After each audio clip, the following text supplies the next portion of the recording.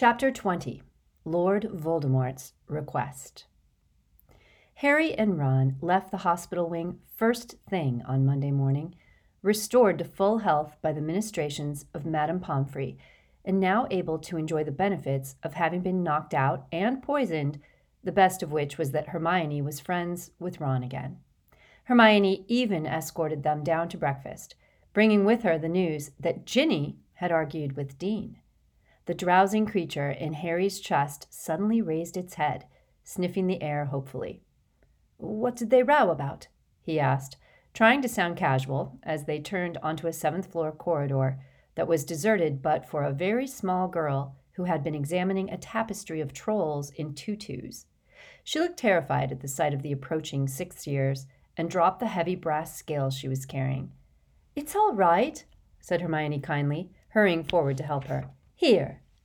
She tapped the broken scales with her wand and said, "Reparo." The girl did not say thank you, but remained rooted to the spot as they passed and watched them out of sight. Ron glanced back at her. "I swear they're getting smaller," he said. "Never mind her," said Harry a little impatiently. "What did Ginny and Dean row about, Hermione?" "Oh, Dean was laughing about McLaggen hitting that bludger at you," said Hermione. "It must have looked funny," said Ron reasonably. "It didn't look funny at all," said Hermione hotly. "It looked terrible, and if Coot and Peaks hadn't caught Harry, he could have been very badly hurt." "Yeah, well, there was no need for Ginny and Dean to split up over it," said Harry, still trying to sound casual. "Or are they still together?" "Yes, they are. But why are you so interested?" asked Hermione, giving Harry a sharp look. "I just don't want my Quidditch team messed up again," he said hastily. But Hermione continued to look suspicious, and he was most relieved when a voice behind them called, "Harry!" giving him an excuse to turn his back on her. "Oh, hi, Luna." "I went to the hospital wing to find you," said Luna, rummaging in her bag. "But they said you'd left." She thrust what appeared to be a green onion, a large spotted toadstool, and a considerable amount of what looked like cat litter into Ron's hands, finally pulling out a rather grubby scroll of parchment that she handed to Harry. "I've been told to give you this." It was a small roll of parchment, which Harry recognized at once as another invitation to a lesson with Dumbledore. "Tonight," he told Ron and Hermione once he unrolled it. "Nice commentary last match," said Ron to Luna, as she took back the green onion, the toadstool, and the cat litter. Luna smiled vaguely. "You're making fun of me, aren't you?" she said. "Everyone says I was dreadful." "No, I'm serious," said Ron earnestly. "I can't remember enjoying commentary more. What is this, by the way?" he added, holding the onion-like object up to eye level. "Oh, it's a Gertie root," she said, stuffing the cat litter and the toadstool back in her bag. "You can keep it if you like. I've got a few of them. They're really excellent for warding off gulping plimpies." And she walked away, leaving Ron chortling, still clutching the Gertie root. "You know, she's grown on me, Luna," he said, as they set off again for the Great Hall. "I know she's insane, but it's in it good." He stopped talking very suddenly. Lavender Brown was standing at the foot of the marble staircase, looking thunderous. "Hi," said Ron nervously. "Come on," Harry muttered to Hermione, and they sped past, though not before they had heard Lavender say, "Why didn't you tell me you were getting out today? And why was she with you?" Ron looked both sulky and annoyed when he appeared at breakfast half an hour later, and though he sat with Lavender, Harry did not see them exchange a word all the time they were together. Hermione was acting as though she was quite oblivious to all of this, but once or twice Harry saw an inexplicable smirk cross her face. All that day she seemed to be in a particularly good mood. And that evening in the common room, she even consented to look over, in other words, finish writing, Harry's herbology essay, something she had been resolutely refusing to do up to this point, because she had known that Harry would let Ron copy his work. "Thanks a lot, Hermione," said Harry, giving her a hasty pat on the back as he checked his watch and saw that it was nearly 8 o'clock. Listen, I've got to hurry, or I'll be late for Dumbledore. She did not answer, but merely crossed out a few of his feebler sentences in a weary sort of way. Grinning, Harry hurried out through the portrait hole and off to the headmaster's office. The gargoyle leapt aside at the mention of toffee eclairs, and Harry took the spiral staircase 2 steps at a time, knocking on the door just as a clock within chimed 8. "Enter," called Dumbledore, but as Harry put out a hand to push the door, it was wrenched open from inside. There stood Professor Trelawney. "Aha!" she cried, pointing dramatically at Harry as she blinked at him through her magnifying spectacles. "So this is the reason I am to be thrown unceremoniously from your office, Dumbledore." "My dear Sybil," said Dumbledore in a slightly exasperated voice, "there is no question of throwing you unceremoniously from anywhere. But Harry does have an appointment, and I really don't think there is any more to be said." "Very well," said Professor Trelawney in a deeply wounded voice. "If you will not banish the usurping nag, so be it. Perhaps I shall find a school where my talents are better appreciated." She pushed past Harry and disappeared down the spiral staircase. They heard her stumble halfway down, and Harry guessed that she had tripped over one of her trailing shawls. "Please close the door and sit down, Harry," said Dumbledore, sounding rather tired.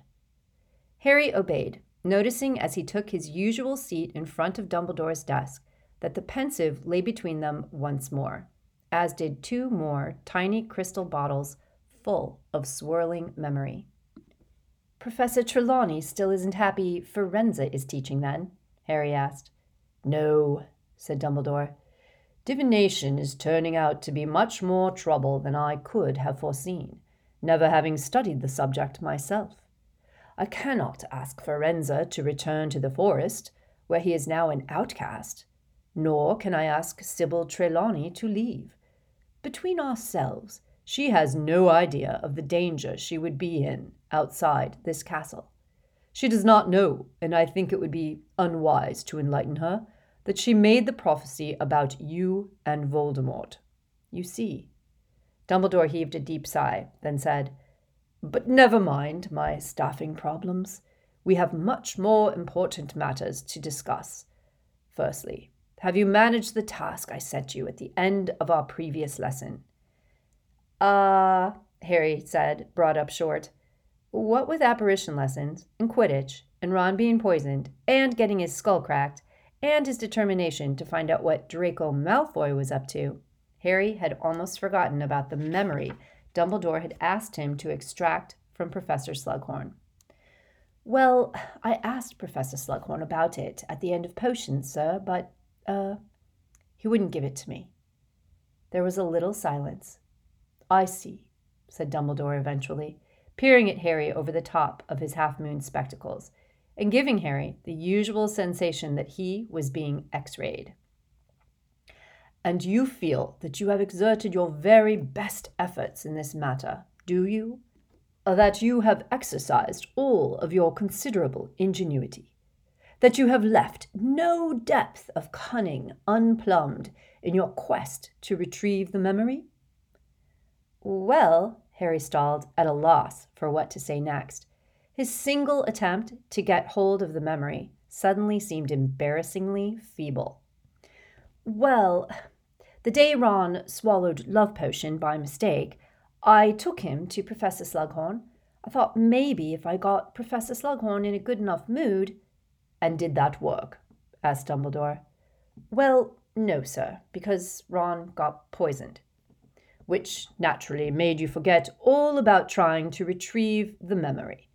I would have expected nothing else while your best friend was in danger. Once it became clear that Mr. Weasley was going to make a full recovery, however, I would have hoped that you returned to the task I set you. I thought I made it clear to you how very important that memory is. Indeed, I did my best to impress upon you that it is the most crucial memory of all, and that we will be wasting our time without it." A hot, prickly feeling of shame spread from the top of Harry's head all the way down his body. Dumbledore had not raised his voice. He did not even sound angry, but Harry would have preferred him to yell. This cold disappointment was worse than anything. "Sir," he said a little desperately, "it isn't that I wasn't bothered or anything. I've just had other things." "Other things on your mind." Dumbledore finished the sentence for him. "I see." Silence fell between them again, the most uncomfortable silence Harry had ever experienced with Dumbledore. It seemed to go on, punctuated only by the little grunting snores of the portrait of Armando Dippet over Dumbledore's head. Harry felt strangely diminished, as though he had shrunk a little since he had entered the room. When he could stand it no longer, he said, "Professor Dumbledore, I'm really sorry. I should have done more. I should have realized you wouldn't have asked me to do it if it wasn't really important." "Thank you for saying that, Harry," said Dumbledore quietly. "May I hope, then, that you will give this matter much higher priority from now on? There will be little point in our meeting after tonight unless we have that memory." "I'll do it, sir. I'll get it from him," he said earnestly. "Then we shall say no more about it just now," said Dumbledore more kindly, "but continue with our story where we left off. You remember where that was?" "Yes, sir," said Harry quickly. "Voldemort killed his father and his grandparents and made it look as though his Uncle Morphin did it. Then he went back to Hogwarts and he asked Professor Slughorn about Horcruxes," he mumbled shamefacedly. "Very good," said Dumbledore. "Now, you will remember, I hope, that I told you at the very outset of these meetings of ours that we would be entering the realms of guesswork and speculation." "Yes, sir." "Thus far, as I hope you agree, I have shown you reasonably firm sources of fact for my deductions as to what Voldemort did until the age of 17. Harry nodded. "But now, Harry," said Dumbledore, "now things become murkier and stranger. If it was difficult to find evidence about the boy Riddle, it has been almost impossible to find anyone prepared to reminisce about the man Voldemort. In fact, I doubt whether there is a soul alive apart from himself who could give us a full account of his life since he left Hogwarts. However, I have two lost memories that I would like to share with you." Dumbledore indicated the two little crystal bottles gleaming beside the pensieve. "I shall then be glad of your opinion as to whether the conclusions I have drawn from them seem likely." The idea that Dumbledore valued his opinion this highly made Harry feel even more deeply ashamed that he had failed in the task of retrieving the Horcrux memory, and he shifted guiltily in his seat as Dumbledore raised the first of the two bottles to the light and examined it. "I hope you are not tired of diving into other people's memories, for they are curious recollections, these two," he said. "This first one came from a very old house elf by the name of Hokey. Before we see what Hokey witnessed, I must quickly recount how Lord Voldemort left Hogwarts. He reached the 7th year of his schooling with, as you might have expected, top grades in every examination he had taken. All around him, his classmates were deciding which jobs they were to pursue once they had left Hogwarts. Nearly everybody expected spectacular things from Tom Riddle, prefect, head boy, winner of the award for special services to the school. I know that several teachers, Professor Slughorn among them, suggested that he join the Ministry of Magic, offered to set up appointments, put him in touch with useful contacts. He refused all offers.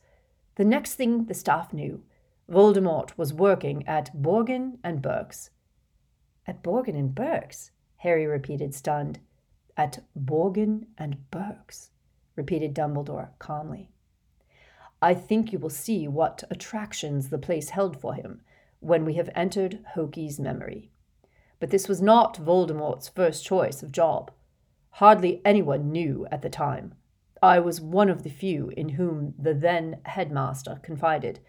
But Voldemort first approached Professor Dippet and asked whether he could remain at Hogwarts as a teacher.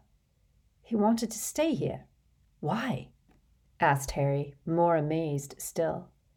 I believe he had several reasons, though he confided none of them to Professor Dippet, said Dumbledore. Firstly, and very importantly, Voldemort was, I believe, more attached to this school than he has ever been to a person. Hogwarts was where he had been happiest, the first and only place he had felt at home. Harry felt slightly uncomfortable at these words, for this was exactly how he felt about Hogwarts, too. Secondly, the castle is a stronghold of ancient magic. Undoubtedly, Voldemort had penetrated many more of its secrets than most of the students who passed through this place. But he may have felt that there were still mysteries to unravel, stories and stores of magic to tap. And thirdly, as a teacher, he would have had great power and influence over young witches and wizards. Perhaps he had gained the idea from Professor Slughorn, the teacher with whom he was on best terms, who had demonstrated how influential a role a teacher can play. I do not imagine for an instant that Voldemort envisaged spending the rest of his life at Hogwarts, but I do think that he saw it as a useful recruiting ground and a place where he might begin to build himself an army. But he didn't get the job, sir. No, he did not. Professor Dippet told him that he was too young at 18, but invited him to reapply in a few years if he still wished to teach. How did you feel about that, sir? Asked Harry hesitantly. Deeply uneasy, said Dumbledore. I had advised Armando against the appointment. I did not give the reasons I have given you, for Professor Dippet was very fond of Voldemort and convinced of his honesty. But I did not want Lord Voldemort back at this school, and especially not in a position of power. Which job did he want then, sir? What subject did he want to teach? Somehow, Harry knew the answer even before Dumbledore gave it. Defense against the dark arts.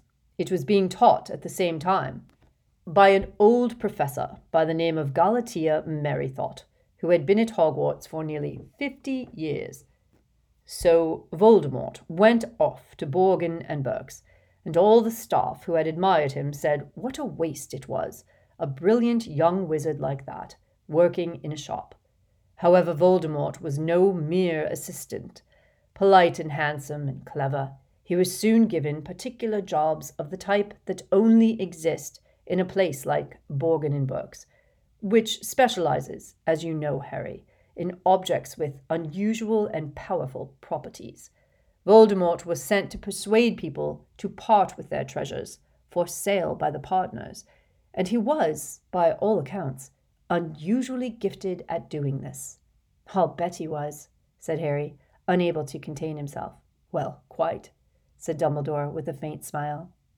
And now it is time to hear from Hokey, the house elf, who worked for a very old, very rich witch by the name of Hepzibah Smith. Dumbledore tapped a bottle with his hand. The cork flew out, and he tipped the swirling memory into the pensive, saying as he did so, "After you, Harry."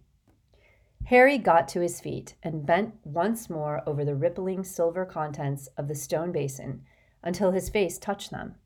He tumbled through dark nothingness and landed in a sitting room in front of an immensely fat old lady wearing an elaborate ginger wig and a brilliant pink set of robes that flowed all around her, giving her the look of a melting iced cake. She was looking into a small jeweled mirror and dabbing rouge onto her already scarlet cheeks with a large powder puff, while the tiniest and oldest house elf Harry had ever seen laced her fleshy feet into tight satin slippers. "Hurry up, Hokey," said Hepzibah imperiously. "He said he'd come at 4. It's only a couple of minutes, too, and he's never been late yet." She tucked away her powder puff as the house elf straightened up. The top of the elf's head barely reached the seat of Hepzibah's chair, and the papery skin hung off her frame just like the crisp linen sheet she wore, draped like a toga. "How do I look?" said Hepzibah, turning her head to admire the various angles of her face in the mirror. "Lovely, madam," squeaked Hokey. Harry could only assume that it was down in Hoki's contract that she must lie through her teeth when asked this question, because Hepzibah Smith looked a long way from lovely, in his opinion. A tinkling doorbell rang, and both mistress and elf jumped. "Quick, quick, he's here, Hoki!"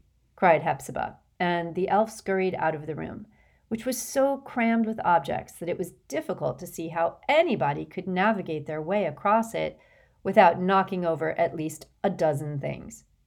There were cabinets full of little lacquered boxes, cases full of gold-embossed books, shelves of orbs and celestial globes, and many flourishing potted plants in brass containers. In fact, the room looked like a cross between a magical antique shop and a conservatory. The house elf returned within minutes, followed by a tall young man Harry had no difficulty whatsoever in recognizing as Voldemort. He was plainly dressed in a black suit. His hair was a little longer than it had been at school, and his cheeks were hollowed. But all of this suited him. He looked more handsome than ever. He picked his way through the cramped room with an air that showed he had visited many times before, and he bowed low over Hepzibah's fat little hand, brushing it with his lips. "I brought you flowers," he said quietly, producing a bunch of roses from nowhere. "You naughty boy! You shouldn't have," squealed old Hepzibah, though Harry noticed that she had an empty vase standing ready on the nearest little table. "You do spoil this old lady, Tom. Sit down, sit down. Where's Hoki? Ah!" The house elf had come dashing back into the room, carrying a tray of little cakes, which she set at her mistress's elbow. "Help yourself, Tom," said Hepzibah. "I know how you love my cakes. Now, how are you? You look pale. They overwork you at that shop. I've said it 100 times. Voldemort smiled mechanically, and Hepzibah simpered. "Well, what's your excuse for visiting this time?" she asked, batting her lashes. "Mr. Burke would like to make an improved offer for the goblin-made armor," said Voldemort. 500 galleons. He feels it is more than fair." Now, not so fast, or I'll think you're only here for my trinkets," pouted Hepzibah. "I am ordered here because of them," said Voldemort quietly. "I am only a poor assistant, madam, who must do as he is told. Mr. Burke wishes me to inquire—" "Oh, Mr. Burke, phooey!" said Hepzibah, waving a little hand. "I've something to show you that I've never shown Mr. Burke. Can you keep a secret, Tom? Will you promise you won't tell Mr. Burke I've got it? He'd never let me rest if he knew I'd shown it to you. And I'm not selling. Not to Burke, not to anyone. But you, Tom, you'll appreciate it for its history, not how many galleons you can get for it." "I'd be glad to see anything Miss Hepzibah shows me," said Voldemort quietly, and Hepzibah gave another girlish giggle. "I had Hoki bring it out for me. Hoki, where are you? I want you to show Mr. Riddle our finest treasure. In fact, bring both while you're at it." "Here, madam," squeaked the house elf, and Harry saw 2 leather boxes, one on top of the other, moving across the room as if of their own volition, though he knew the tiny elf was holding them over her head as she wended her way between tables, poufs, and footstools. "Now," said Hepzibah happily, taking the boxes from the elf, laying them in her lap, and preparing to open the topmost one. "I think you'll like this, Tom. Oh, if my family knew I was showing you! They can't wait to get their hands on this." She opened the lid. Harry edged forward a little to get a better view and saw what looked like a small golden cup with 2 finely wrought handles. "I wonder whether you know what this is, Tom. Pick it up.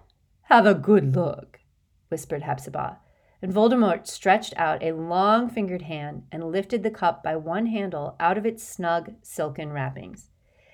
Harry thought he saw a red gleam in his dark eyes. His greedy expression was curiously mirrored on Hepzibah's face, except that her tiny eyes were fixed upon Voldemort's handsome features. "A badger," murmured Voldemort, examining the engraving on the cup.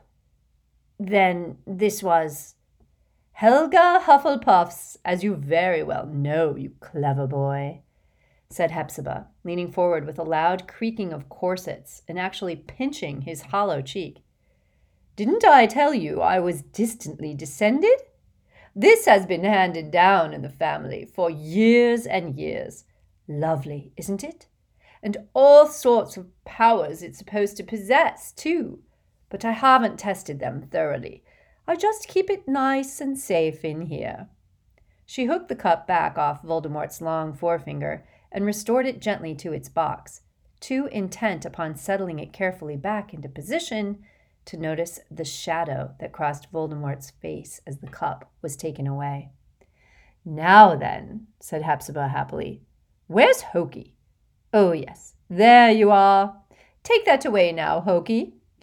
The elf obediently took the boxed cup, and Hepzibah turned her attention to the much flatter box in her lap. "I think you'll like this even more, Tom," she whispered. "Lean in a little, dear boy, so you can see.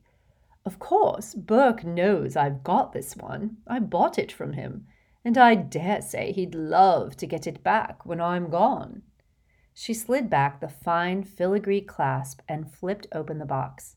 There, upon the smooth crimson velvet, lay a heavy golden locket. Voldemort reached out his hand, without invitation this time, and held it up to the light, staring at it. "Slytherin's mark," he said quietly, as the light played upon an ornate serpentine S. "That's right," said Hepzibah, delighted, apparently, at the sight of Voldemort gazing at her locket, transfixed. "I had to pay an arm and a leg for it, but I couldn't let it pass. Not a real treasure like that. Had to have it for my collection. Burke bought it, apparently, from a ragged-looking woman who seemed to have stolen it, but had no idea of its true value." There was no mistaking it this time. Voldemort's eyes flashed scarlet at the words, and Harry saw his knuckles whiten on the locket's chain. "I dare say Burke paid her a pittance, but there you are. Pretty, isn't it? And again, all kinds of powers attributed to it, though I just keep it safe and nice." She reached out to take the locket back. For a moment, Harry thought Voldemort was not going to let go of it, but then it had slid through his fingers and was back in its red velvet cushion. "So there you are, Tom, dear, and I hope you enjoyed that." She looked him full in the face, and for the first time, Harry saw her foolish smile falter. "Are you all right, dear?" "Oh, yes," said Voldemort quietly. "Yes, I'm very well." "I thought— But a trick of the light, I suppose," said Hepzibah, looking unnerved, and Harry guessed that she, too, had seen the momentary red gleam in Voldemort's eyes. "Here, Hokey, take these away and lock them up again. The usual enchantments." "Time to leave, Harry," said Dumbledore quietly, and as the little elf bobbed away bearing the boxes, Dumbledore grasped Harry once again above the elbow, and together they rose up through oblivion and back to Dumbledore's office. "Hepzibah Smith died 2 days after that little scene," said Dumbledore, resuming his seat and indicating that Harry should do the same. "Hokey, the house elf, was convicted by the Ministry of poisoning her mistress's evening cocoa by accident." "No way!" said Harry angrily. "I see we are of one mind," said Dumbledore. "Certainly, there are many similarities between this death and that of the Riddles. In both cases, somebody else took the blame, someone who had a clear memory of having caused the death." "Hokey confessed?"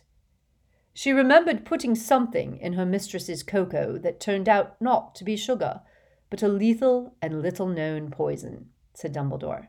"It was concluded that she had not meant to do it, but, being old and confused—" "Voldemort modified her memory," just like he did with Morphin." "Yes, that is my conclusion too," said Dumbledore. "And, just as with Morphin, the Ministry was predisposed to suspect Hokey." "Because she was a house elf," said Harry. He had rarely felt more in sympathy with the society Hermione had set up. SPEW. "Precisely," said Dumbledore. "She was old, she admitted to having tampered with the drink, and nobody at the Ministry bothered to inquire further. As in the case of Morphin, by the time I traced her and managed to extract this memory, her life was almost over. But her memory, of course, proves nothing except that Voldemort knew of the existence of the cup and the locket. By the time Hokey was convicted, Hepzibah's family had realized that two of her greatest treasures were missing. It took them a while to be sure of this, for she had many hiding places, having always guarded her collection most jealously. But before they were sure beyond doubt that the cup and the locket were both gone, the assistant who had worked at Borgin and Burke's, the young man who had visited Hepzibah so regularly and charmed her so well, had resigned his post and vanished. His superiors had no idea where he had gone. They were as surprised as anyone at his disappearance. And that was the last that was seen or heard of Tom Riddle for a very long time. "Now," said Dumbledore, "if you don't mind, Harry, I want to pause once more to draw your attention to certain points of our story. Voldemort had committed another murder. Whether it was his first since he killed the Riddles, I do not know, but I think it was. This time, as you will have seen, he killed not for revenge, but for gain. He wanted the two fabulous trophies that poor besotted old woman showed him. Just as he had once robbed the other children at his orphanage, just as he had stolen his Uncle Morphin's ring, so he ran off now with Hepzibah's cup and locket." "But," said Harry, frowning, "it seems mad. Risking everything, throwing away his job, just for those." "Mad to you, perhaps, but not to Voldemort," said Dumbledore. "I hope you will understand in due course exactly what those objects meant to him. Harry, you must admit that it is not difficult to imagine that he saw the locket, at least, as rightfully his." "The locket, maybe," said Harry, "but why take the cup as well?" "It had belonged to another of Hogwarts' founders," said Dumbledore. "I think he still felt a great pull toward the school, and that he could not resist an object so steeped in Hogwarts history. There were other reasons, I think. I hope to be able to demonstrate them to you in due course. And now for the very last recollection I have to show you, at least until you manage to retrieve Professor Slughorn's memory for us. 10 years separates Hokey's memory and this one. 10 years during which we can only guess at what Lord Voldemort was doing." Harry got to his feet once more, as Dumbledore emptied the last memory into the pensieve. "Whose memory is it?" he asked. "Mine," said Dumbledore. Harry dived after Dumbledore through the shifting silver mass, landing in the very office he had just left. There was Fawkes, slumbering happily on his perch, and there behind the desk was Dumbledore, who looked very similar to the Dumbledore standing beside Harry, though both hands were whole and undamaged, and his face was, perhaps, a little less lined. The one difference between the present-day office and this one was that it was snowing in the past. Bluish flecks were drifting past the window in the dark and building up on the outside ledge.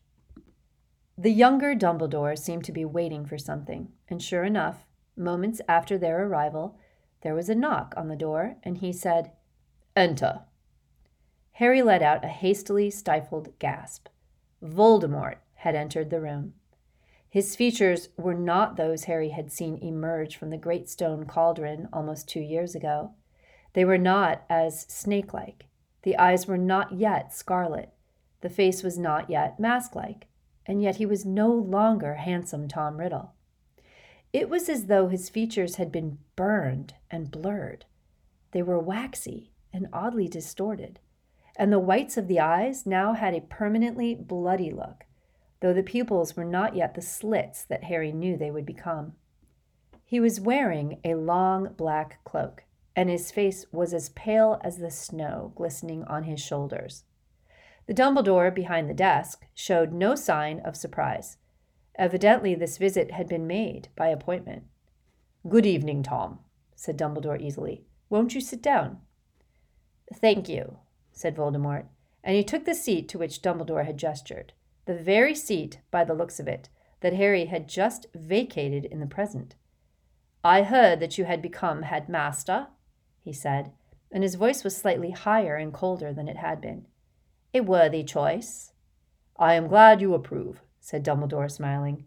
"May I offer you a drink?" "That would be welcome," said Voldemort. "I have come a long way." Dumbledore stood and swept over to the cabinet where he now kept the pensive, but which then was full of bottles. Having handed Voldemort a goblet of wine, he poured one for himself and returned to the seat behind his desk. "So, Tom, to what do I owe the pleasure?" Voldemort did not answer at once, but merely sipped his wine. "They do not call me Tom any more," he said. "These days I am known as—" "I know what you are known as," said Dumbledore, smiling pleasantly. "But to me, I'm afraid, you will always be Tom Riddle. It is one of the irritating things about old teachers. I am afraid that they never quite forget their charge's youthful beginnings."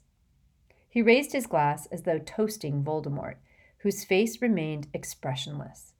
Nevertheless, Harry felt the atmosphere in the room change subtly.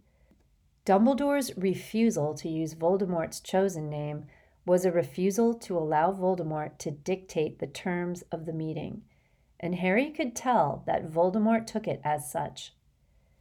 "I am surprised you have remained here so long," said Voldemort after a short pause.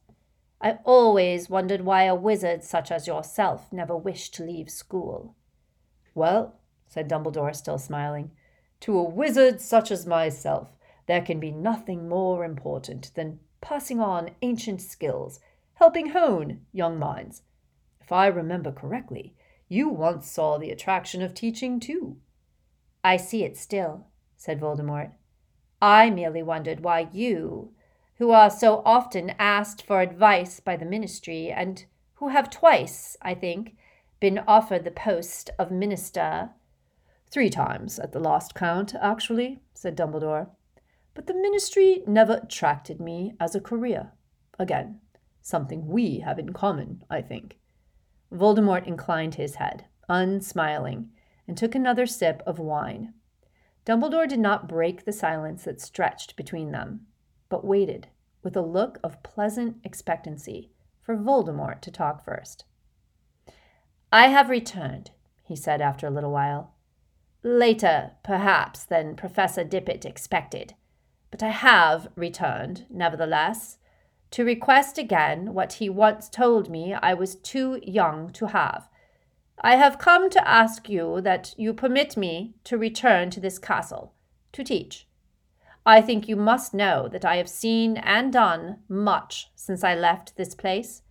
I could show and tell your students things they can gain from no other wizard." Dumbledore considered Voldemort over the top of his own goblet for a while, before speaking. "Yes, I certainly do know that you have seen and done much since leaving us," he said quietly. "Rumors of your doings have reached your old school, Tom. I should be sorry to believe half of them." Voldemort's expression remained impassive as he said, "Greatness inspires envy. Envy engenders spite. Spite spawns lies. You must know this, Dumbledore." "You call it greatness, what you have been doing, do you?" asked Dumbledore delicately. "Certainly," said Voldemort, and his eyes seemed to burn red. "I have experimented. I have pushed the boundaries of magic further, perhaps, than they have ever been pushed." "Of some kinds of magic," Dumbledore corrected him quietly. "Of some. Of others you remain, forgive me, woefully ignorant." For the first time, Voldemort smiled. It was a taut leer, an evil thing, more threatening than a look of rage. "The old argument," he said softly. "But nothing I have seen in the world has supported your famous pronouncements that love is more powerful than my kind of magic, Dumbledore." "Perhaps you have been looking in the wrong places," suggested Dumbledore. "Well then, what better place to start my fresh researches than here, at Hogwarts?" said Voldemort. "Will you let me return? Will you let me share my knowledge with your students? I place myself and my talents at your disposal. I am yours to command." Dumbledore raised his eyebrows. "And what will become of those whom you command? What will happen to those who call themselves, or so rumor has it, the Death Eaters?" Harry could tell that Voldemort had not expected Dumbledore to know this name. He saw Voldemort's eyes flash red again, and the slit-like nostrils flare. "My friends," he said after a moment's pause, "will carry on without me, I am sure." "I am glad to hear that you consider them friends," said Dumbledore. "I was under the impression that they are more in the order of servants." "You are mistaken," said Voldemort. "Then, if I were to go to the Hog's Head tonight, I would not find a group of them, not Rosia, Mulciber, Dolohov, awaiting your return? Devoted friends, indeed, to travel this far with you on a snowy night, merely to wish you luck as you attempted to secure a teaching post." There could be no doubt that Dumbledore's detailed knowledge of those with whom he was traveling was even less welcome to Voldemort. However, he rallied almost at once.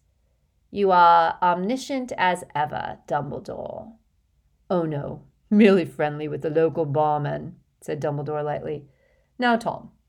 Dumbledore set down his empty glass and drew himself up in his seat, the tips of his fingers together in a very characteristic gesture. "Let us speak openly. Why have you come here tonight, surrounded by henchmen, to request a job we both know you do not want?" Voldemort looked coldly surprised. "A job I do not want? On the contrary, Dumbledore, I want it very much." "Oh, you want to come back to Hogwarts, but you do not want to teach any more than you wanted to when you were 18. What's in it for you, Tom? Why not try an open request for once?" Voldemort sneered. "If you do not want to give me a job—" "Of course I don't," said Dumbledore, "and I don't think for a moment you expected me to. Nevertheless, you came here, you asked, you must have had a purpose." Voldemort stood up. He looked less like Tom Riddle than ever, his features thick with rage. "This is your final word?" "It is," said Dumbledore, also standing. "Then we have nothing more to say to each other." "No, nothing," said Dumbledore, and a great sadness filled his face. "The time is long gone when I could frighten you with a burning wardrobe and force you to make repayment for your crimes. But I wish I could, Tom. I wish I could." For a second, Harry was on the verge of shouting a pointless warning. He was sure that Voldemort's hand had twitched toward his pocket and his wand. But then the moment passed. Voldemort had turned away. The door was closing, and he was gone. Harry felt Dumbledore's hand close over his arm again, and moments later they were standing together on almost the same spot. But there was no snow building on the window ledge, and Dumbledore's hand was blackened and dead-looking once more. "Why?" said Harry at once, looking up into Dumbledore's face. "Why did he want to come back? Did you ever find out?" "I have ideas," said Dumbledore, "but no more than that." "What ideas, sir?" "I shall tell you, Harry, when you have retrieved that memory from Professor Slughorn," said Dumbledore. "When you have that last piece of the jigsaw, everything will, I hope, be clear to both of us." Harry was still burning with curiosity, and even though Dumbledore had walked to the door and was holding it open for him, he did not move at once. "Was he after the Defense Against the Dark Arts job again, sir? He didn't say." "Oh, he definitely wanted the Defense Against the Dark Arts job," said Dumbledore. The aftermath of our little meeting proved that. You see, we have never been able to keep a defense against the dark arts teacher for longer than a year, since I refused the post to Lord Voldemort.